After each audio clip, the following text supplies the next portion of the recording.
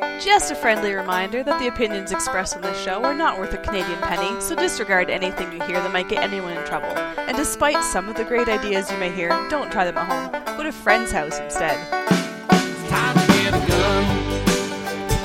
That's what I've been thinking. Oh, I could afford one. And if I did just a little less drinking, time to put something between me and the sun. When the talking is over, it's time to get a gun. Hello and welcome to Slamfire Radio, episode 118 for August the 6th, 2015. And I am your host, your one and only, Owen Flewelling, here tonight. And yeah, I am all by myself. It's kind of sad. I feel kind of lonely in here. But that's okay.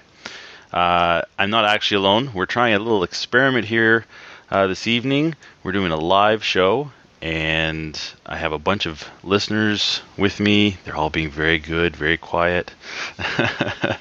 And hopefully we're going to get them on in a bit. First, we're going to start off the show like we usually do. And go right into what we did with guns. Of course, Matthew and Trevor, for those of you who don't know, are shooting SummerSlam. So the upcoming events that we always do, where we push different events. We push SummerSlam. We've been pushing it for months and months. Well, it's actually on the go. So, yeah, if you thought you were going to catch it, well, it's too late. By the time you hear this, it's over. And Matthew is there helping Trevor run the match. Trevor's kind of in charge of the whole thing. So Matthew's there. They were shooting the last couple days, and now they're going to be running the match the next couple days for other people. So I'm sure we will hear lots more about that next week. As far as myself, I actually shot an IPSC match on Saturday. It's kind of a funny story. We started in the afternoon. The weather was kind of iffy, and I wasn't really sure. It was one of those forecasts where it could go either way. And so we had everything set up. The guy, first time he'd ever put on a match, one of our IPSC members here. And so he put it on, and then he did all the setup for it, worked really hard. He designed the stages and all that kind of stuff. And he got everything set up just in time. People started showing up, started running stages. We got to like the third stage, and you could see the clouds starting to roll in. We were like, oh no. So we were like rushing, trying to get people through the third stage, thinking, well, at least we'll get everyone through the third stage, and then maybe we'll get that done. We might have to take a break or something. Well, we got about 2 shooters from the end, and didn't it pour? And it was one of these rains. It didn't come slow. It was like you saw the first drop, and then the deluge. The heavens just opened up, and everything was soaked. So along the edge of our range, there's these big, huge, tall pine trees. So we're all hiding underneath the pine trees, and there's a little metal building there we use kind of as a safety area and to put stuff out of the weather. And we're all thinking, yeah, this is really smart. We're gonna in a thunderstorm, because you hear the thunder banging and booming and lightning. We're standing beside a metal building under big, tall trees. Yeah, we're really the smart ones here. So anyway, that was that, and we called the match eventually because it's probably 20 minutes. It just pouring rain. We stood around and talked and stuff, and finally it was like, yeah, I think this is going to be it. So we packed everything up. And then I think a bunch of them, I didn't go, but a bunch of them went the next day, went back because everything was still set up, and they just replaced all the targets that got wet and ended up finishing the match. So unfortunately, I didn't do very well because I only got to shoot 3 stages. And when you zero, 4 out of the 7 stages because you don't show up, yeah, you don't do very well. So that's about all I did this week with guns. And so we're going to roll right into upcoming events. We have Carbine Vitals 2 Clinic coming September 5th and 6th. That's a Saturday, Sunday. There's still some spaces available. If you want to sign up, email us slamfireradio@gmail.com, and we'll let you know how. There's kind of an addendum. This was supposed to be mentioned last week, and we forgot to get it in. We've got a bit of a contest running. 2 people that had planned to go to this course turned out they're unavailable to go to the course. now. So what they've done is they've generously donated, each of them have donated their spots to the course to people who can go. So we're going to run a little contest here over the next few weeks. If you take a cool selfie, I almost hesitate to say that. Hopefully it doesn't infringe on my man card status or anything. Take a cool selfie with our flyer. You can go to our website and print off our Slamfire Radio flyer. Find a cool spot to take that selfie, at a gun store or at a, your club or shooting guns or with a bunch of gunnies or who knows, wherever. The cooler the better. And then send us that picture, and we will be judging them. The three of us will judge them, not so randomly. It's not a random draw. It will actually be judged, and the ones that we think the coolest, the two that we think are the coolest, will each get a spot for the course for free. We're talking, I think it's $400 for the course. So I mean, this is not chump change we're talking about. This is a really cool. So it's very generous of the two people that have already paid for their spot and aren't going to be able to make it. The thing is, this needs to be done ASAP. So if you can make it to this course on September 5th and 6th, go get your camera, get a picture, print that off, and send it to us right away, because I suspect it will probably just be a couple weeks. We're not going to wait till the night before to make this decision, because people need to travel and make plans. So I think we've got about roughly a month to the course. In a couple weeks, we'll probably make this decision and choose the winners. So yeah, get right on that. Also, the Woodstock Pistol Rifle Club, which is my home club, is selling tickets to a raffle, $10 a ticket. You can send email to wprc2005@gmail.com. Proceeds going to the construction of our new range facilities to help with IPSC and just to create a multi-user range. Because we just right now we have basically a single user range, and if you want to do something other than what the person that's already there is doing, you have to wait. Also, there's a Slamfire Radio Black Badge course. This is in Restigouche on August the 22nd and 23rd. And there's going to be a bunch of different people coming from quite a ways away for this, but they're all listeners. If you want to get your Black Badge course, it's a pretty good chance if you're in Ontario, you might be able to catch a ride with someone, because there's people coming all the way from Ontario for this. If you're in the Maritimes and want to come, and there'll be a match, of course, so you can always just shoot the match if you already have your Black Badge. I think that is all the upcoming events. I don't really have any news topics picked out. I think there's been a few things, but I haven't really done too much research on that. So what we're doing this week, and what I'm hoping to do, is we're going to try to get different people who are listening live right now, and get them on. Maybe, I know we can start at the top of the list. I don't know how people want to work this, and get them on for 5 or 10 minutes, just if they have a question or if they want to talk about something, and we'll just kind of roll with how it goes. This is a live show, so there's going to be lots of mistakes.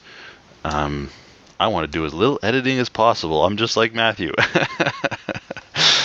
So the first listener, who's going to be the first lucky contestant on the show this evening, is Brian. Welcome to the show, Brian. Very good, thank you. Oh, it's great to have you. This is such a weird concept. I don't even hardly know how to start with this sort of thing. But you said you wanted to talk a little bit about what you did with guns this week. Yeah, I could hop in and say what I've done with guns. I've written into the show before and had stuff read out, but I guess I get to speak it this time. And today I went down to my property, which is about an hour south of where I live, and I brought my Zulu shotgun down there to fire it for the first time, for me anyways. I made up some... A Zulu shotgun?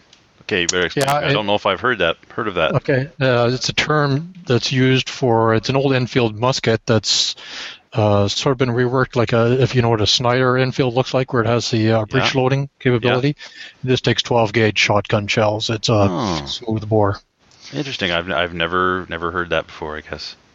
Yeah, there's not. I think I looked at it on YouTube, and there might be one or two people that have actually posted videos on that. So I made up some brass shot shells. I ordered some Magtech shells and made them up last night with some real black powder and some number 9 shot in them, and decided to give them a try today, see how well it worked. And I've captured a whole bunch of video while I was down there, and I'll put it up on my YouTube channel, which is what I've been doing with a lot of the shooting that I do. Cool. So you say you load your own for that, and it's all black powder. Is that what Yeah, I loaded it up. I ordered the Magtech shells. I forget where now, probably somewhere in the States. And I just loaded them up with some FFG and piled some shot on top of that with a wad in between. Actually, I used Hornet's Nest as a wad, which is something I had read somewhere, so I thought, I'll give that a try, since I happened to stumble across a Hornet's Nest in my shed, so I had some of that to use. Interesting. Well, that's pretty cool. So is that all you did?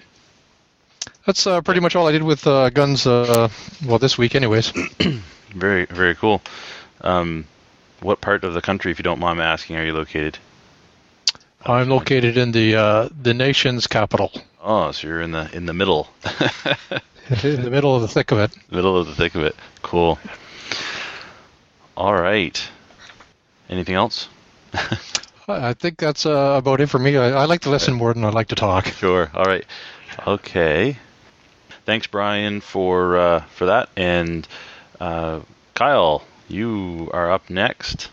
I almost feel like I should be saying, you're next on The Price is Right. Come on down. Long-time listener to the show, I believe. Long-time agitator on the show, I just want to say. Agitator? On the Facebook page, anyway, you like to comment on stuff. Oh, yeah. Yes, you want to talk about CZ858. Yeah, just get your thoughts on all the ridiculous prices on the EE for them now. Well, I heard something about that, and I haven't been on there to really look it over too much. But yeah, there is from what I understood, quite a price jump. And it makes me wonder. You would think that those prices would be before, when they were such a, you didn't really know which way they were going to go. People would be trying to, well, maybe people wouldn't be trying to get one, but I guess it's like anything now that they're legal again, and I don't think there's any for sale,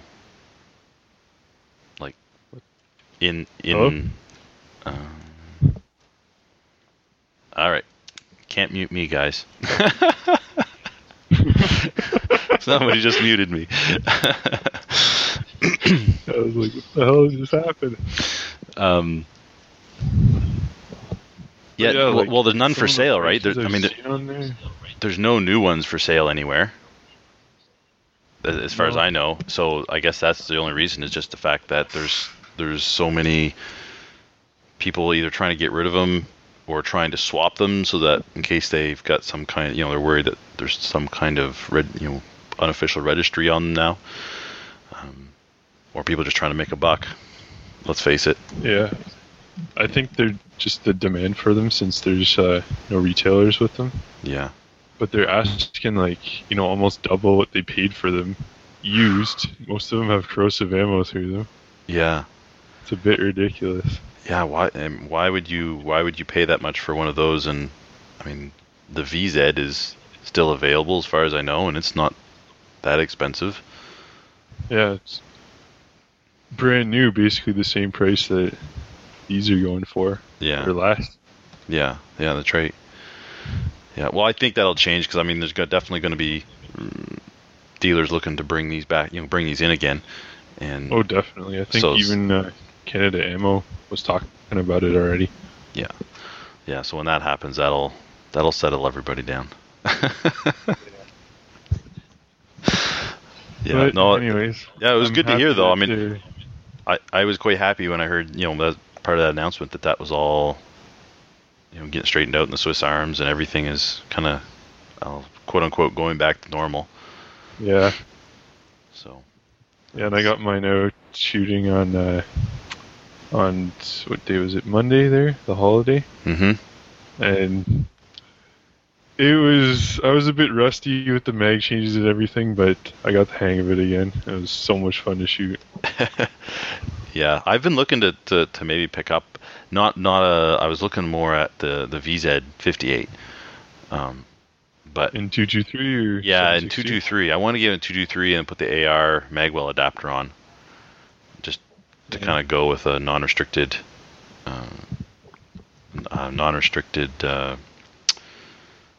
black gun. But it was either that or the Norenko 97, T97.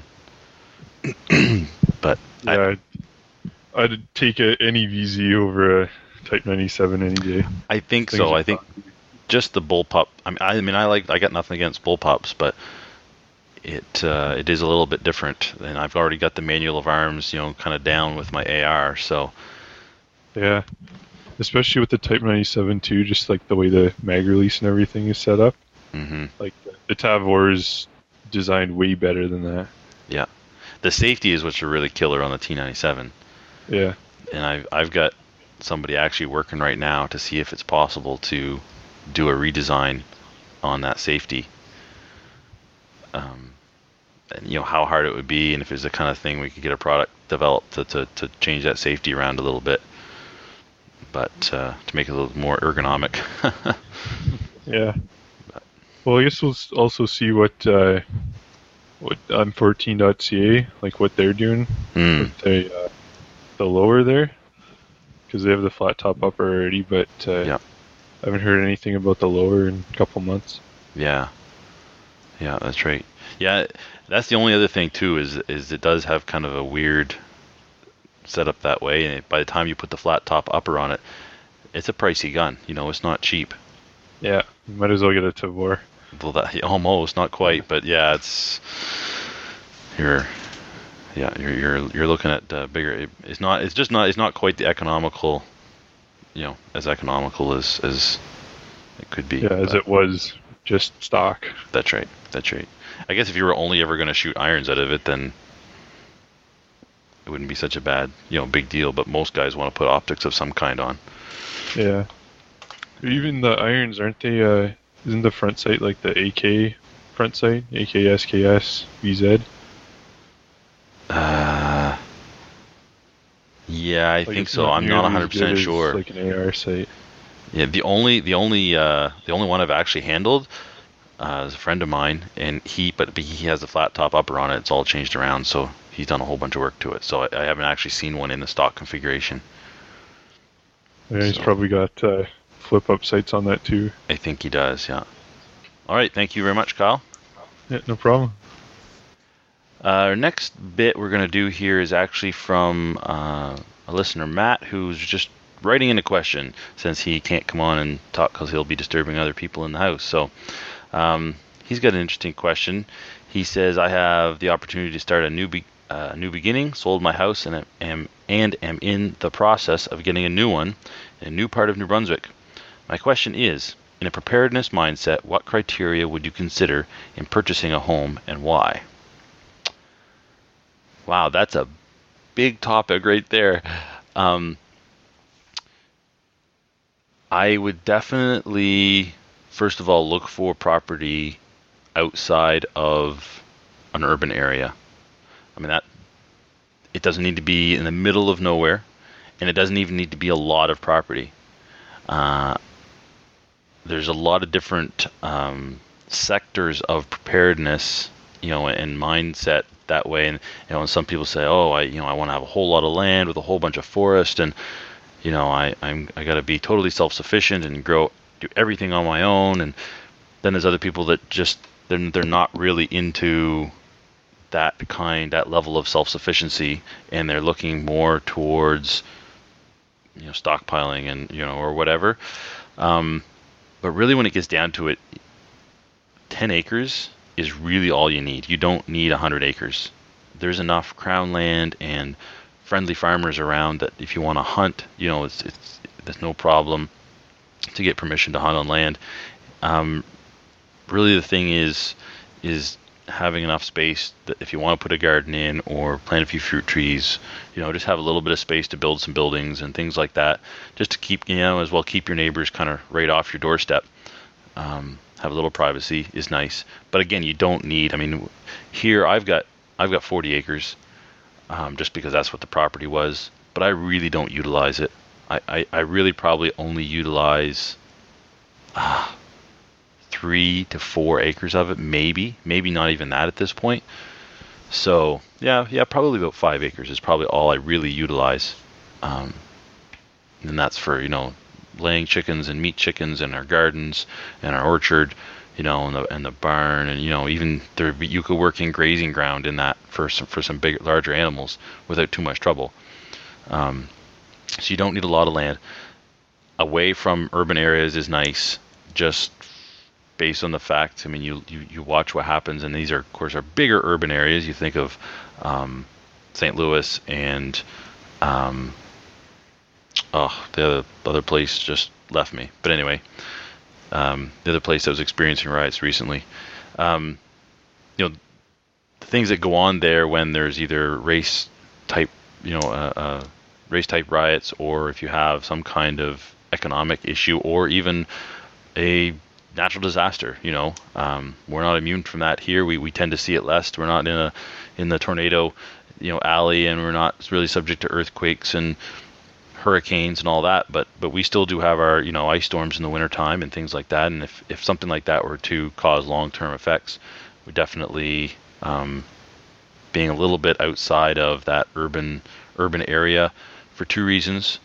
One, you're not inundated by a flood of angry people who are desperate.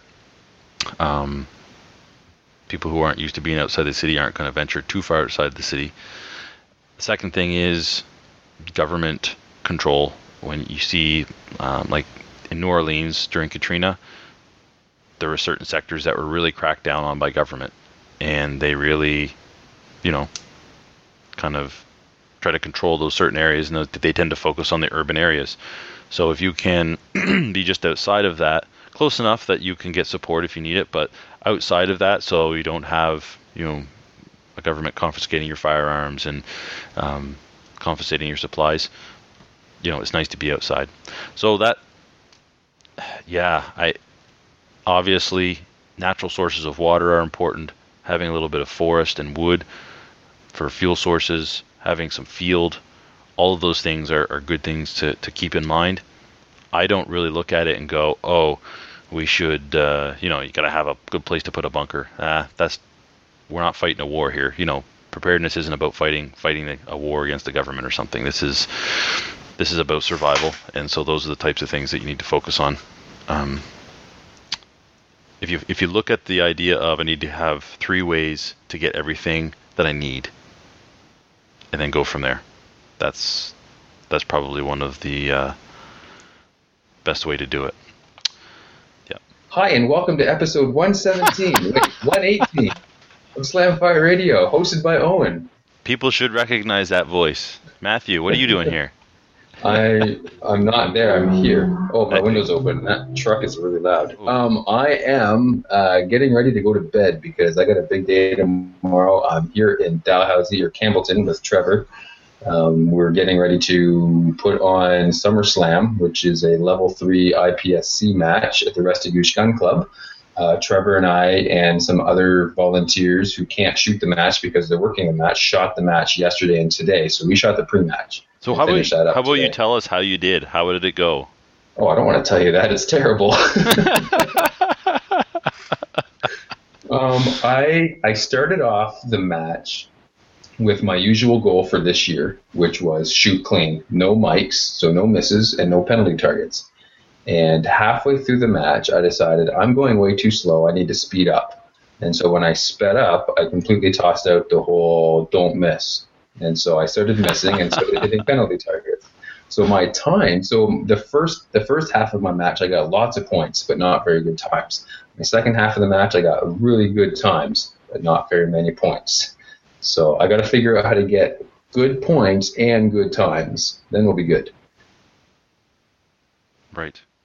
The match was really well put on, though. Trevor designed the majority of it, and very challenging, but not overly challenging. And there's not too much of any one thing. There are some really long shots. There is some running. There is some stand and deliver. There is some hosing. There's a little bit of everything, and it's really, really cool. Neat. Yep. That's Matt's, or I should say, Trevor's good at designing stages. I mean, he is really good at that. Yes, he is. He's very good at designing stages. Yeah, that's awesome. Because he's kind of like the top dude now there, isn't he? He pretty much is, yeah. There were some pretty high-profile members that have either moved away or, tragically, one of them lost his life in a motorcycle accident a couple of months ago. That really pared down the number of people those are the really active people in the pistol section of the club. Yeah. And, Trevor's taken on a lot of that responsibility. And he's doing a really, really good job with it. Well, hopefully he gets some other help up there because we want him back on the show. Yeah, no kidding. Yeah, no, when we noticed that you were putting on and thanks for letting us know, by the way, that you're doing this, because you basically called us up and said, hey, I'm doing this, so you guys just leave me alone. Yeah, well, that's exactly how it happened. Well, I just figured you guys were, because last week you basically said, "Oh, this isn't going to happen. Where we won't have a show next week, probably." Yeah. And so I was today I decided maybe I should do something, but I didn't want a monologue because that's boring. And so this is way more interesting. Well, I said, well, maybe this would be interesting. We tried this once before and had, did decent success with it. So I said, well, we'll see if I can do this again. So anyway, it kind of last minute. I just didn't figure you guys would be paying any attention, so. So I'll just go ahead and do whatever I want, says Owen, and then whatever those guys do doesn't matter. You guys go ahead and do whatever you want whenever, even when I am there. So.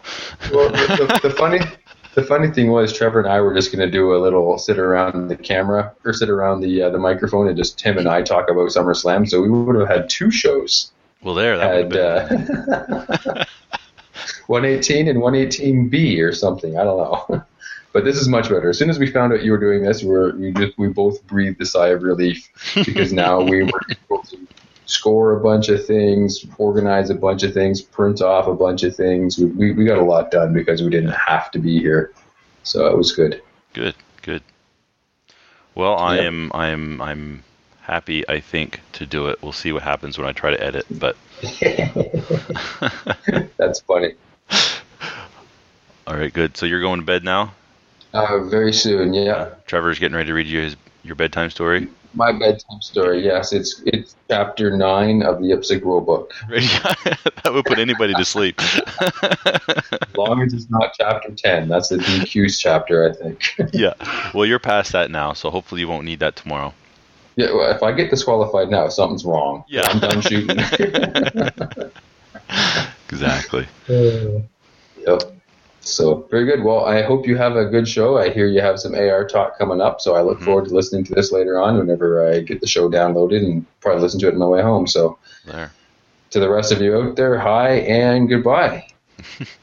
We'll catch you next week, I guess. Have fun with Owen. Yeah. See you, Matt. See ya. All right. So, next we're going to talk some AR-15 talk with Adriel. Yeah, you bet. I mean, this isn't something I can really talk about on my YouTube channel or my website too much because, I don't know, you can't really hunt very much with AR-15s here in Canada. Yeah, that's right. I'll talk about it with you guys. Absolutely. Yeah, so, I mean, one of the things that that comes up a lot of the time on Reddit is there's a Reddit for Canada Guns. And one of the things that comes up all the time, people get like a rack-grade AR, and then they start asking what they should do with it. And a lot of the time they jump to some mods that I wouldn't really jump to first. So I was kind of curious about, maybe like what would our top 5 list of things to do to an AR once you get one, like just a rack grade off the shelf kind of a thing be? Yeah, that's awesome because the first thing that people put on is like an overly long, not a foregrip, but Forehand? like a four-end grip thingy that drops down into a bipod, and something with all these kinds of bells and whistles that maybe they don't really need. Yeah, exactly. AFG and maybe like a little hand stop and some sort of sling thing off the side. So, what would you start with if you got like a rack grade AR? What would be the first thing that you start with? Well, the very first thing I start with is a sling mount, I think, because from my perspective, either doing 3-gun or just practical range work, especially if you're going to run a pistol as well, what do you do if you want to draw out your pistol and shoot it? You're holding the gun in one hand now and shooting your pistol one-handed. It doesn't work very good. So for me, you put some way to hang that rifle, whether it's a single point sling or 2-point sling, however you want to set it up. I think there's value in both. Yeah, absolutely. So some 3-gun clubs, like the one I shoot at, they allow slinging on the rifle, but then the one there's another place in town here that does 3-gun, and for them you can't run slings, and they just run dump barrels for all of them. So I guess that would be up to whatever competition you're in and that kind of thing, right? Yeah, exactly. Yeah. Go ahead. For me, I think the first thing I would do to a rack grade AR is swap out the trigger, just because a lot of them come with a little bit of a rougher trigger on them, and if you wanted to do service rifle or something that's a little bit longer range, or even just to enjoy like a better quality trigger, they're super cheap to put in ARs. Like I've got an RRA National Match 2-stage, and I think it's like $150 to put in. Mm-hmm. And if you compare that to like a trigger pack for a Tavor or something like that, oh my God, you're paying like $300-400, right? Yeah, exactly. So, like we're spoiled because we can access like excellent triggers for about $100 to $150, and it makes such a world of difference in an AR. Yeah, I think probably.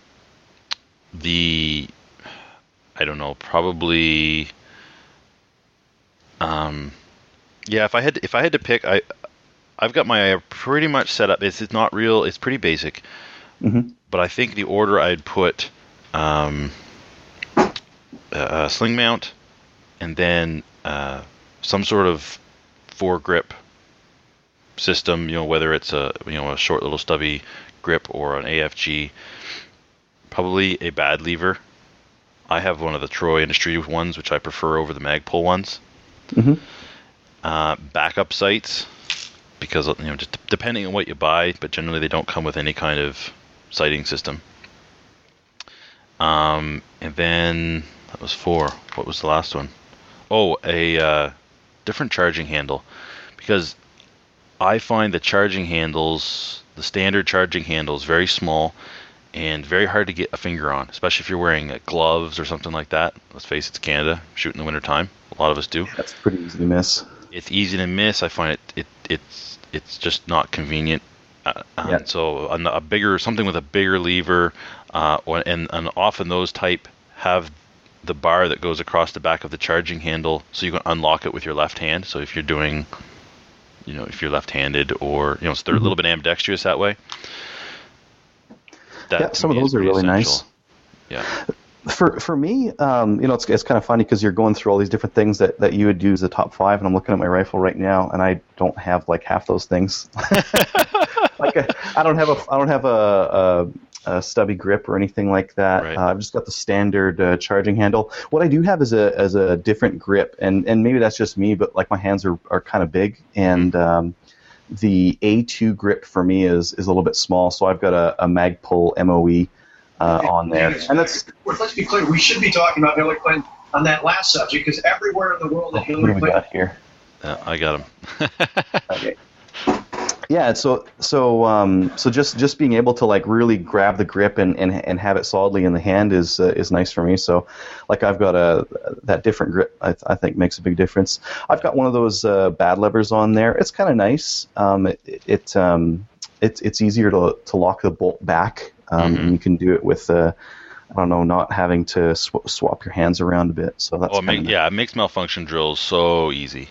So much easier. Yeah, I swapped out the grip on mine as well for a slightly different reason. It wasn't the size of it per se, as the angle of it. I find the A2 grip is a little bit more angled than I find comfortable.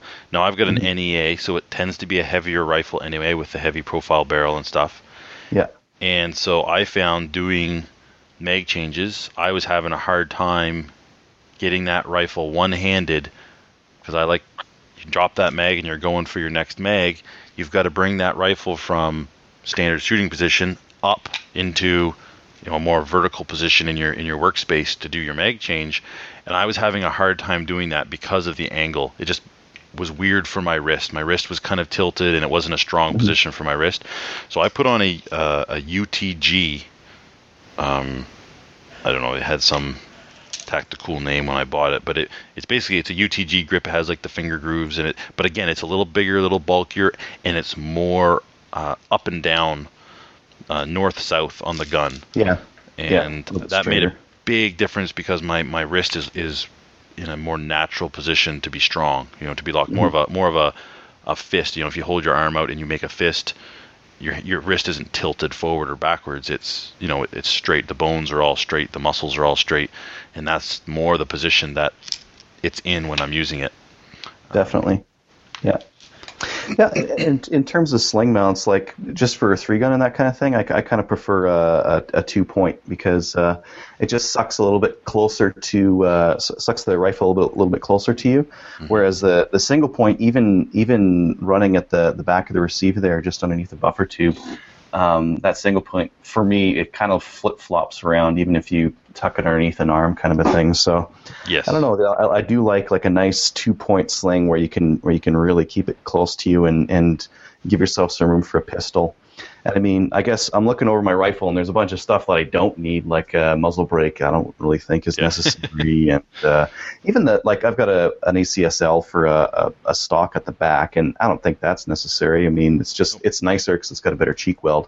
I've got an optic on mine, and that makes it way easier for me to shoot. At least, I've just got like a 1-4, and at 1 power, I can hammer stuff that's really quick and be really fast about it. And at that 4 times, I have no problem ringing stuff out at 300.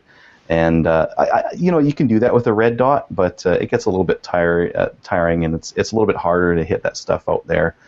With a red dot, you're kind of guesstimating your drop on it, whereas with a 1-4, if you've got like a ballistic reticle on it, you can just point out the dot that you need to and start hitting stuff at 200 and 300 yards really easily.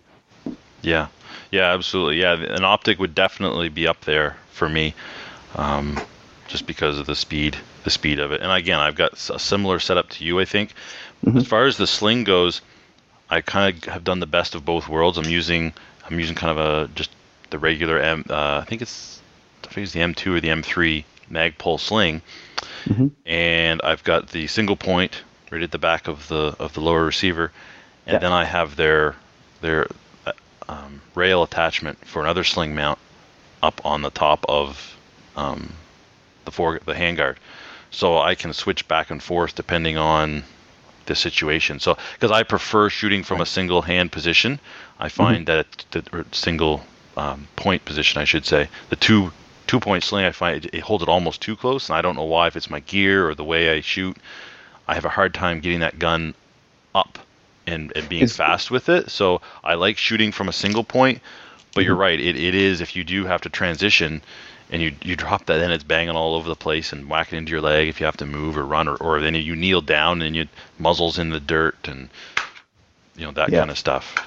Yeah, it is hard to run with it. Now, for your 2-point setup, is how far rear is your rear sling connection point? Because the further rear you get, and maybe this is just me, but I find that sling gets out of the way, and it lets you keep the sling over your back or even over your neck and still keep the rifle like in a shooting position. And then once you're done with it, basically just dump it. And if you've got those sling points towards the rear on the rear one and kind of high and high on the front as well, what it does is keep the rifle sideways on you, and it won't like tilt or hit you in the stomach with the handle or the optic or whatever. Yeah, it doesn't want to flip over. Yeah, exactly. Well, I've got the Magpul sling single point is right at. It goes in place of that plate on the buffer tube. And then the other one, I have it fairly far forward, probably because I've got a 14.5-inch barrel. It's probably 9 inches down the barrel, I want to say. 9-10 inches down the barrel. So it's fairly far forward. Maybe that if I moved that back, it would be a little more comfortable to shoot from the two-point position. I don't know. Yeah, but your rear one is just at the connection between the buffer tube and the lower receiver. Yeah, it's not like the top of the. Cause sometimes you see them on the top of the stock, right? They'll be at the back of the stock or something. Yeah, like mine's about 3 inches from the back of my stock, so it's not too loose when I sling it, but I can still pull it up and have it around my neck and still be able to shoot it without having to like duck under the sling or get the sling out of the way. Yep, nice. Anyways. Yeah, and I think a lot of the, getting back to accessories on the rifle, I think a lot of the misunderstanding with accessories is what they're for. Some stuff is pretty self-explanatory, but especially when it comes to like the AFG or those types of things, people put them on and think they're there for stabilization of the rifle or whatever. They're really just there as an index point. Yeah. I can shoot without the AFG, no problem. But it is nice for shooting to know that my hand goes to exactly the same spot every single time. And there's no. I don't have to. My grip is the same. Everything's exactly the same, and I even have it. My sling mount on the front there is mounted in just such a way that my thumb sits just underneath that almost, so I know it's exactly the same every time. If I can feel that sling mount with my finger, it's right there. I also have a flashlight mounted on mine, and the flashlight's right there, so I know that my hand's going to go to a spot that all I have to do is move my thumb, and there's the button on the flashlight. So it really gives me a very consistent shooting position every single time I pick up the rifle. Let's face it, with shooting, that's half the battle, is just being consistent. Yeah, exactly. Yeah. Sweet. Yeah. Okay, I think that's 5. Did I say 5? You definitely got 5. I think I got 5 in. Yeah, I think I got 5 in. So, cool. I was going to comment on the trigger because I'm not a huge trigger person. I don't know why. Trevor's always messing around with triggers in his Glocks and around his all his guns, but I'm not that way. I really don't care. I just whatever comes in the gun is usually good enough for me. At least on my ARs, I feel like mil-spec trigger is good enough. Now I did put one of the ARs I built, I put I think it was a CMMG a trigger kit in it, which I don't think is a real high-end trigger kit. But it was nicer than the NEA ones. So whatever. Yeah, a lot of it's just trying to beat the rack grade, right? Just trying to do just a little bit better. Yeah. So. Have you seen the new Mossberg Blazes? I think you guys talked about the Blaze 47. No, I haven't. So I picked one up to review, and they're hilarious because they're like a really big departure from how like polymer rifles have been done in the past, because they've got they're like a clamshell design. They've got like two halves that are screwed together, and that's how the gun is like kept together. It's got 16 screws on one side that hold the two halves together. And the barreled action is just kind of like sitting in there, and polymer receiver, the whole kit and caboodle. It is one of the weird 22s that I've seen. Oh yeah, it's crazy. And right now they're $200, which I think is way too much, because you can get a $795 for $150, or even add a little bit of money and you can get to a 1022 or something like that. But just from the construction, you can see that. These things are going to be way cheaper down the line, because it's all plastic. It's like a Super Soaker, that the way that the thing's put together. It's crazy. Yeah, well, that's the thing. It's unfortunate. I don't like those kinds of guns that feel like toys, but you know why they do it. You know why the company does it, because they can crank them out and just get them on the through an assembly line and get them onto market. Oh yeah, I think they're going to be able to get this thing down to, I think, even selling for like $100 a pop, which would be, yeah, I mean that's low priced, and I think they're going to be able to get there. It's just it is like a pretty big departure from how guns are made. Like, not that they're made that robustly now, but it just kind of reminded me. There's an article I read on it was on Chuck Hawks like 10 years ago, and this was back when they were bringing in the Tikkas with synthetic stocks, and the guy was talking about how synthetic's kind of crappy, and really you need like a really good high quality wood stock. And you look now, and all the hunting rifles are pretty much coming with polymer stocks of one flavor or another. So I don't know if this is just moving more towards firearms that are priced so low that they're practically disposable, but it's a really interesting step in it nonetheless. Yeah, well, you see these progressions in firearms, in all industries really, but in the firearms industry, you look back and you go, oh yeah, this was kind of an unusual thing at the time, but it was a good idea, and then more companies started going with it. It's sort of like polymer pistols. Would have been unheard of at one time, and then Glock did it, and then Smith & Wesson did it, and the next thing you know, everybody's doing it, and that's all you ever really see is polymer pistols almost. Eventually there'll be something else someone will come up with a good idea, and there's probably been a few ideas along the ways that came out and tried it and it didn't work, and so they scrapped it. But I was commenting to someone the other day about wood on rifles, and how it's kind of like cars. At one time you had to special order the automatics, because the standard a manual transmission that's what everyone had. That's what the norm was. Well, now it's the other way around. You almost have to special order a standard, a manual transmission, as opposed to, because everything's automatic. And it's almost the same now. Your everyday rifles that you would see on the gun rack are polymer stocks, and if you want the fancy wood one, you have to order it.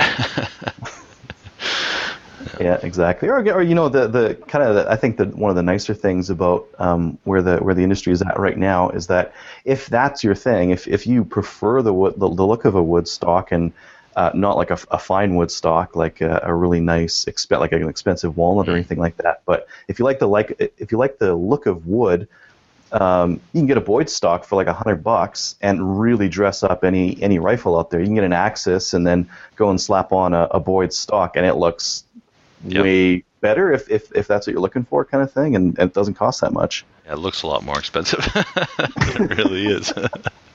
Yeah, do that just before you sell it, right? Put on a nice stock, and then try selling it for $100 more. Exactly. Well, it must shoot better because it has this, other stock. So.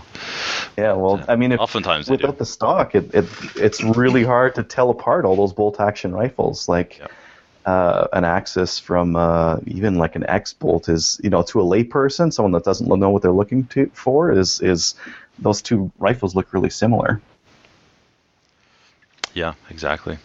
Yeah, throw a nice stock on and looks a lot better. Cool. Yeah. So, anyways, I just wanted to bring that up because I know that they're pretty new. I've just found one in stock here in Canada, so I picked it up just so I could pull it apart and review it and do a video on it and all that kind of stuff. And it's hilarious. It's so hilarious. Yeah. It's it will be interesting to see how it lasts. That's what the only big thing I question about some of those. Oh, it can't. It's like it's got 16. What happens if you strip out a screw? It's in plastic, so you're screwed. That screw is now stripped. You've got more, but it's a clamshell design. It clamps together in the middle there. So any old stripped screw, I guess you could fix it with some epoxy or something like that. I don't know if I'll have it around for the winter, but if I do, we get really cold winters here in northern Alberta, so. If I've still got it for winter, I'm going to take it out on one of these like minus 30 days and see if drop it on the concrete. Well, it's like so many other things. They probably build it in such a way, and their thinking is, well, if it breaks, they'll just throw it away and buy another rifle, because it's only, eventually, you're like you say, the cost could get down to the point where it's $100. I mean, I can fill my truck for, like, every week I put $100 worth of gas in my truck just to fill it once. $100 isn't much money anymore. Yeah, well, and so think about this. A lot of parents, when they start their kids off, they'll start them off with like a Daisy Red Ryder rifle or like a BB gun or something like that, right? Mm-hmm. And maybe for those older kids who are showing more of an interest in the sport, now you can start them at $100.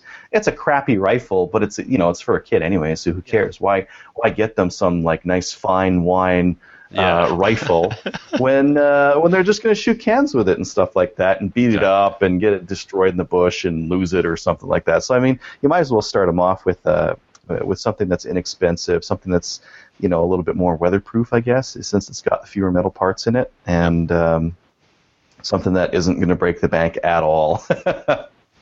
Yeah, that's right. Yeah. Awesome. Thank you. Yeah, no problem. All right, and now joining us is the illustrious 10X. As most of our listeners should be familiar with him now. Welcome to the show again. Oh, and maybe he can't hear me. Hello? There you are. Yes. Sorry, I haven't used this headset for a while, so the microphone had been switched off. No problem. Just thinking there on plastic stocks, plastic guns, and things of that nature. Wasn't that done with the Remington Nylon 66 quite a few years ago? Yes, it could have been. I'm not familiar with that rifle myself, so. Interesting little rifle. Some of them were made right here in Canada and in Ontario, not 1,000 miles away from where I live at the minute in Cobourg, Ontario. Plastic stock, plastic receiver with metal bolt, metal barrel. So I guess everything old is new again. Yeah, well, that's true. Sometimes one company will try something and then have it not work for them, and another company will go, "Hey, let's revisit it. We can do this better." Yeah. So you're on your own tonight, then, big man? I am on my own here. This is interesting. It's been good though. We've covered a lot of different topics, and it's going to be a bit of an editing nightmare to go through and cut out all the little bits of silence and the transition from one person to another. But I think it'll work. That's what Audacity's for. Exactly. So, what have you been up to with guns up in your area? Anything exciting? I have to admit, very, very little. Work's been a bit intense recently, and between that and trying to make the best of the cottage, the range has kind of missed out. Yep, I did pass by one of my favorite gun stores today, Accuracy Plus, up in Peterborough. Great place. Okay. Just drove by it. Give our friendly wave, honked a horn, and passed on by because, unfortunately, you know what time's like, you know what families are like. I think the next thing I'm probably going to do with guns will be when we take off to the States at the end of the month. 9X has got his heart set on running some full auto stuff. We will be in the Orlando area, and he'll probably be doing some of that. Fun. Always. Yeah, that would be fun. Mm-hmm. Excellent. So how about yourself? As far as guns, well, you can catch that at the beginning of the show. Absolutely. You're joining us a little bit late here tonight, but that's all right. Yeah, I'm sorry. Once we got down, unpacked from getting from the cottage, all that sort of stuff, you know where time goes. Yeah, no, exactly.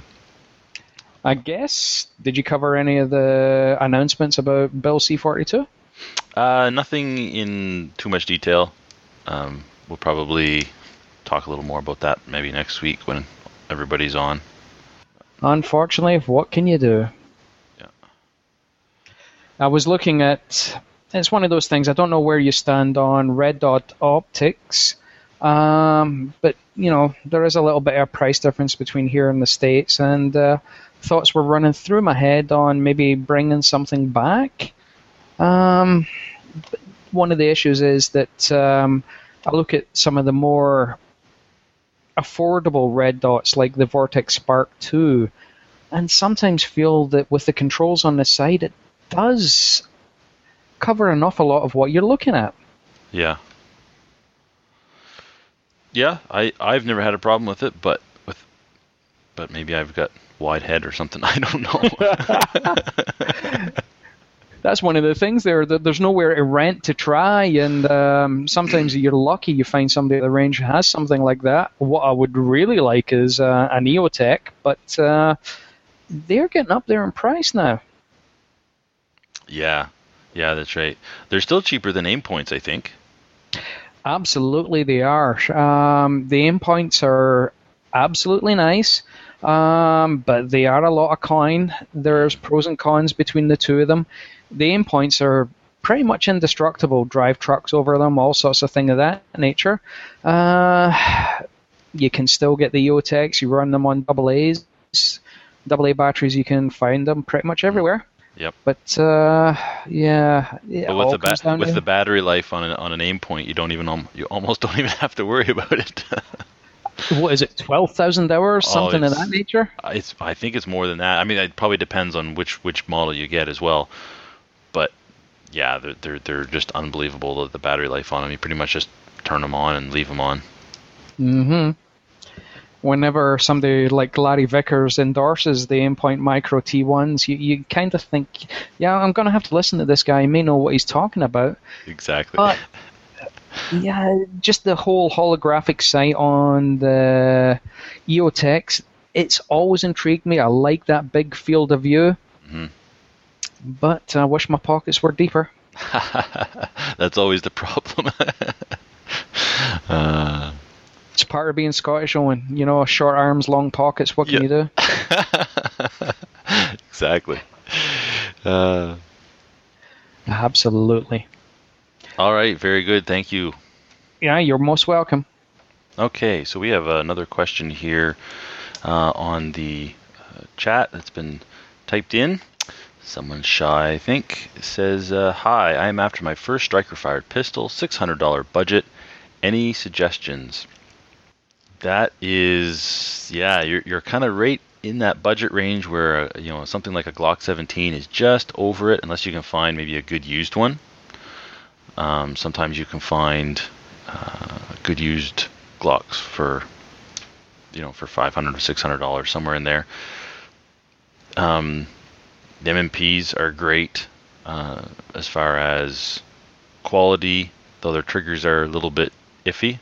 MMP 9, and but then you get the range kits, brand new. I think right around $600, and that give you a holster and a couple mags.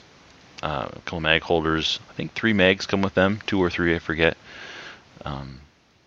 The speed loaders that come with them, you can just throw them away. They're not much good, though they will get you by in a pinch. But yeah, the MMPs are definitely worth checking out. The FNS. So the FNS pistol in 9mm. I got to handle that a couple weeks ago now. I guess I went up at the charity shoot, and it was a nice gun, and I picked it up and I was like, I could consider switching from a Glock to this, just the way the angle was of the grip and the feel of it, the sights, just everything about it. I was really impressed, and I'm not 100% sure what he paid for that, but I'm pretty sure it was less than $600, maybe less than $500. Not 100% sure on that, but it was definitely in your budget range. And then you have a follow-up question. Do you think I should wait until after September for my first restricted? I don't think there's anything in the Bill C-42 that's going to affect buying a restricted. If you've got your RPAL now, depending on where you live, they may make you get an ATT now where they wouldn't, but then later it's just your ATT is just not going to be, it's just going to be a piece of paper. my understanding, and it's all going to be rolled right into your RPAL. So I don't think it really makes a big difference. There's not anything huge there. It's just a piece of paper that you'll get or won't get. That's really the only difference. And as 10X has pointed out, many ranges in Ontario still require the handgun safety course, but it depends on where in the country you live and stuff as to, whether that's going to be necessary for you. That'll be over and above, I think, anything that happens on September 2nd. So you'd have to do that now or even later. The other pistol that a lot of people look at is the Ruger SR9, and I know Matthew has a lot of experience with that, shot that for years, and they're getting up there in price because they're so popular, and they're becoming more and more popular. So, the prices I think are rising, but they're still an economical pistol, and they're still a great pistol. So, that's another one to look at for sure. Thank you everybody for participating. This was a lot of fun. I would like to do this again, maybe with with Matt and Trevor on, to get the three of us going, and I think this could be pretty good. I think it makes for interesting shows when we can get everybody kind of interacting back and forth like this. It is a little bit more confusing for people who listen later because they're not in on the some of the group chat that's going on the side, but I think it's kind of interesting to interact live with listeners. So thank you very much for that. So we're not going to do any listener feedback this week just because we've had a pretty good discussion with everyone here, and I'm going to save all that email for next week. So if you send an email, don't worry, we will get to it. It will just be next week.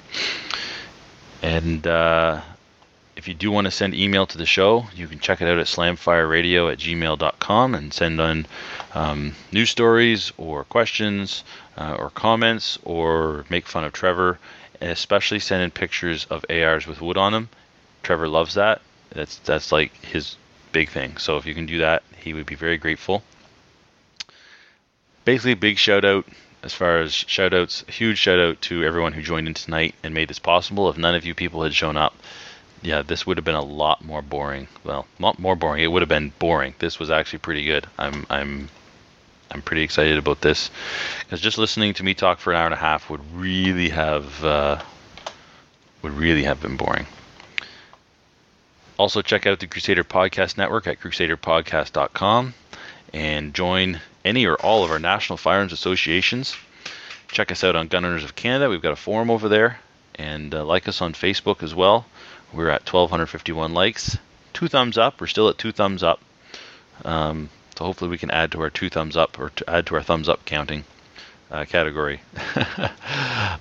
With that, I think that's all for the show this week. Thank you for listening. Hug your guns. Take someone shooting. Trevor's not Ron Burgundy. And I'm out for tonight. Goodbye, everybody. So if you have any comments or questions for the show, please send an email to slamfireradio@gmail.com. Now go grab a gun and shoot something. When the talking is over, it's time to get a gun.